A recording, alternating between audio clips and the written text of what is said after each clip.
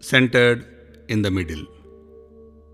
Krishna says that ayukta, imbalanced, lacks both buddhi, intellect, and bhav, emotions, and as a result, he will not get shanti and there is no joy for the peaceless.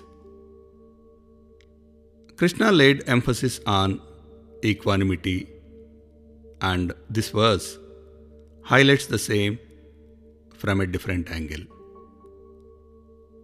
Till one learns to center oneself in the middle, one is likely to anchor oneself at one of the other centers like friends, enemy, work, spouse, children, money, pleasure, power, possessions, etc.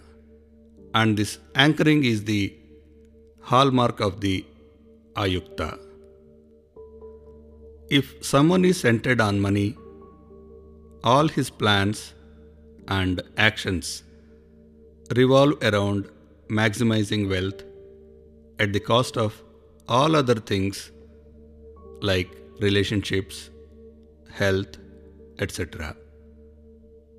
One doesn't hesitate to deceive, cheat, or do anything to attain pleasure if one is pleasure oriented. A spouse oriented person evaluates the entire world as to how their spouse is treated. One can also be enemy centered, thinking about how to damage his enemies, even if it damages themselves. When we are tied to others, our peace and tranquility is in their hands, making us dependent. That's why Krishna insists on equanimity, where we are centered in the middle, which is the ultimate freedom, moksha. Krishna uses the word bhav, which we try to equate with our emotions.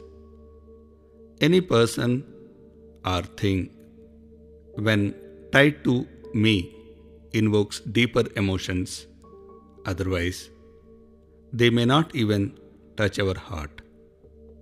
This implies that all our emotions are subjective. But Krishna is referring to bhav that arise out of equanimity, which is the same whether it involves me or not. Our surroundings can be unpleasant, chaotic, and disturbing, but they can't affect who attains inner harmony by being in the middle.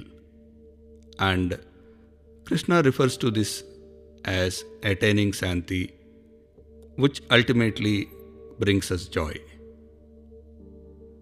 Next in the series is desires and 4 stages of life.